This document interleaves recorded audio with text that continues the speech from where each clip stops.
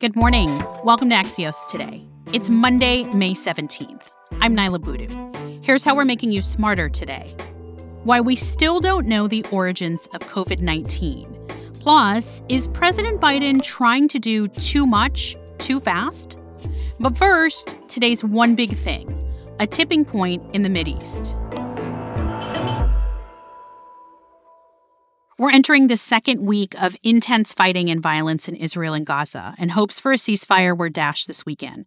Axios' Barak Ravid is with us from Tel Aviv. Can you tell us what happened this weekend? Can you catch us up on the many different events that went on? Over this weekend, this conflict really engulfed the entire neighborhood, meaning we had demonstrations near the border with Jordan for the first time in years. We had several missiles that were fired from Syria to the Golan Heights.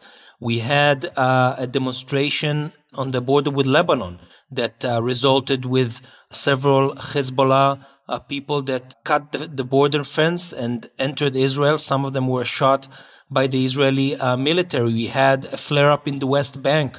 10 Palestinians were killed in clashes with the Israeli military. We have, the Sheikh Jarrah crisis in East Jerusalem and the intercommunal violence between Jews and Arabs inside Israel. So on top of Gaza, we had all of that.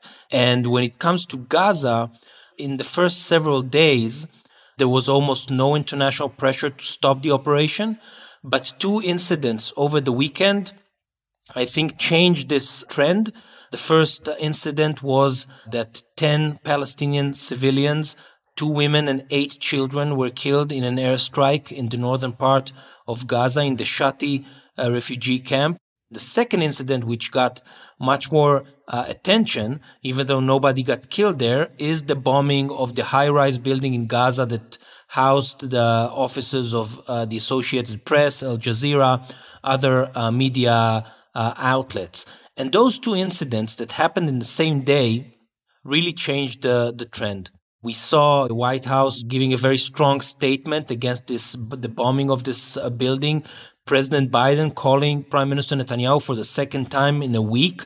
Secretary of Defense Austin calling his Israeli counterpart and basically telling him that the U.S. wants to see calm restored. This is a very, let's say, gentle and polite way to say you're running out of time. Do you think this weekend's events were a tipping point? I think so. And I think that since the bombing of this building that housed the AP office, the countdown for the end of the operation started. On Sunday, there was a cabinet meeting, Israeli cabinet meeting, that basically decided that the operation will go on.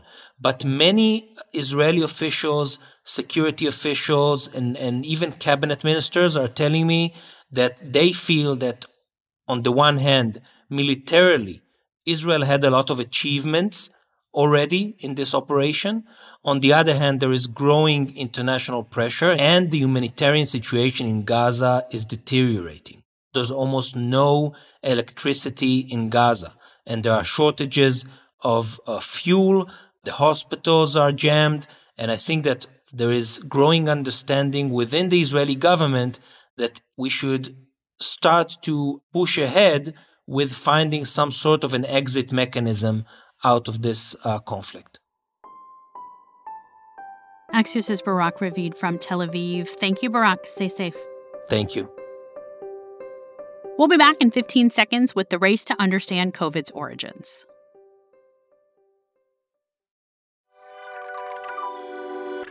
Welcome back to Axios Today. I'm Nyla Boodoo. It's been about a year and a half since COVID first took hold. In that time, the world has lost more than 3.3 million people to the virus.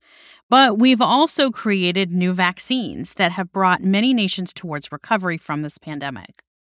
All of this has happened, and we still don't understand the origins of COVID-19. Axios' feature correspondent Brian Walsh is here to help answer why that's the case.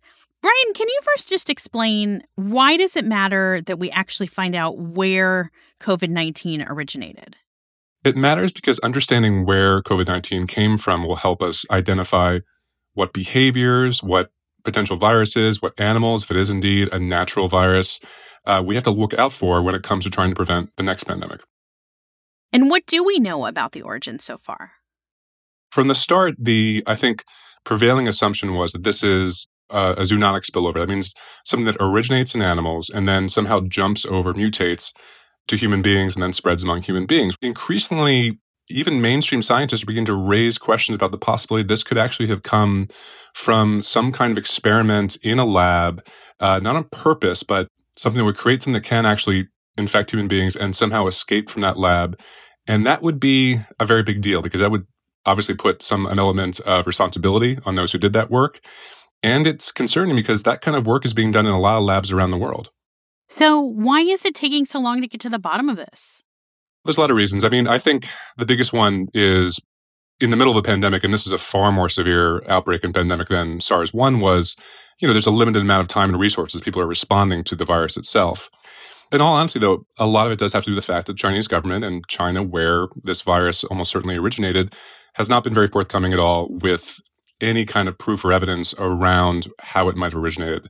And then lastly, frankly, looking at the lab leak idea, virology labs do this work. It's called gain-of-function research, which means tweaking viruses in a way to make them potentially more infectious, presumably to help scientists better understand how they might evolve in the wild, which one could be a threat down the line.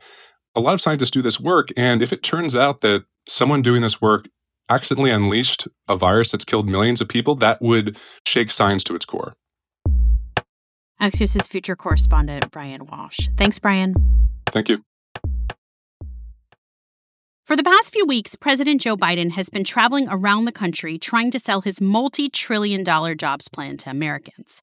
Now, some Democrats and economists are starting to worry that Biden may be doing too much, too fast. Hans Nichols has been covering the White House for Axios. Hey, good morning, Hans. Morning. What are people worried about? That simply too much money is going to be coursing through the economy and that it could lead to inflation. You hear this from folks like Larry Summers. To be clear, the former Treasury Secretary thinks that it's mostly the Federal Reserve that should be worried about inflation, but he looks at the size of the stimulus and he's concerned. And what he says is the early data suggests that he was right to be concerned and there's going to be higher inflation faster than he expected. And what's the White House's response to this? Well, that they're monitoring it and no cause for concern just yet. Although there was a sort of a subtle shift at the end of last week, and it's behind this idea of, is unemployment insurance, the enhanced benefit, causing Americans to stay out of the workforce? And what the chair of the White House Council of Economic Advisors, CeCe Rouse, told reporters of the White House was that if you get a job, you're on unemployment, you need to take that job. Now, the problem is they don't have a mechanism in place to force anyone to take a job that's on unemployment insurance. But at least they're starting to acknowledge that that's a possibility, which is a subtle, very subtle shift from the White House. Hans Nichols covers the Biden White House for Axios. Thanks, Hans. Thanks for having me. Before we go, don't forget that today is the last day to file your taxes on time. And if you're still awaiting a federal refund, you're one of millions. You can blame staffing shortages and IRS equipment so outdated that broken printers and photocopiers are causing problems. That's it for us today. You can always send us feedback by emailing podcasts@axios.com, or you can reach out to me directly on Twitter. My handle's Naila Boodoo. If you want more news before tomorrow, our afternoon podcast is Axios Recap. Thanks for listening, stay safe, and we'll see you back here tomorrow morning.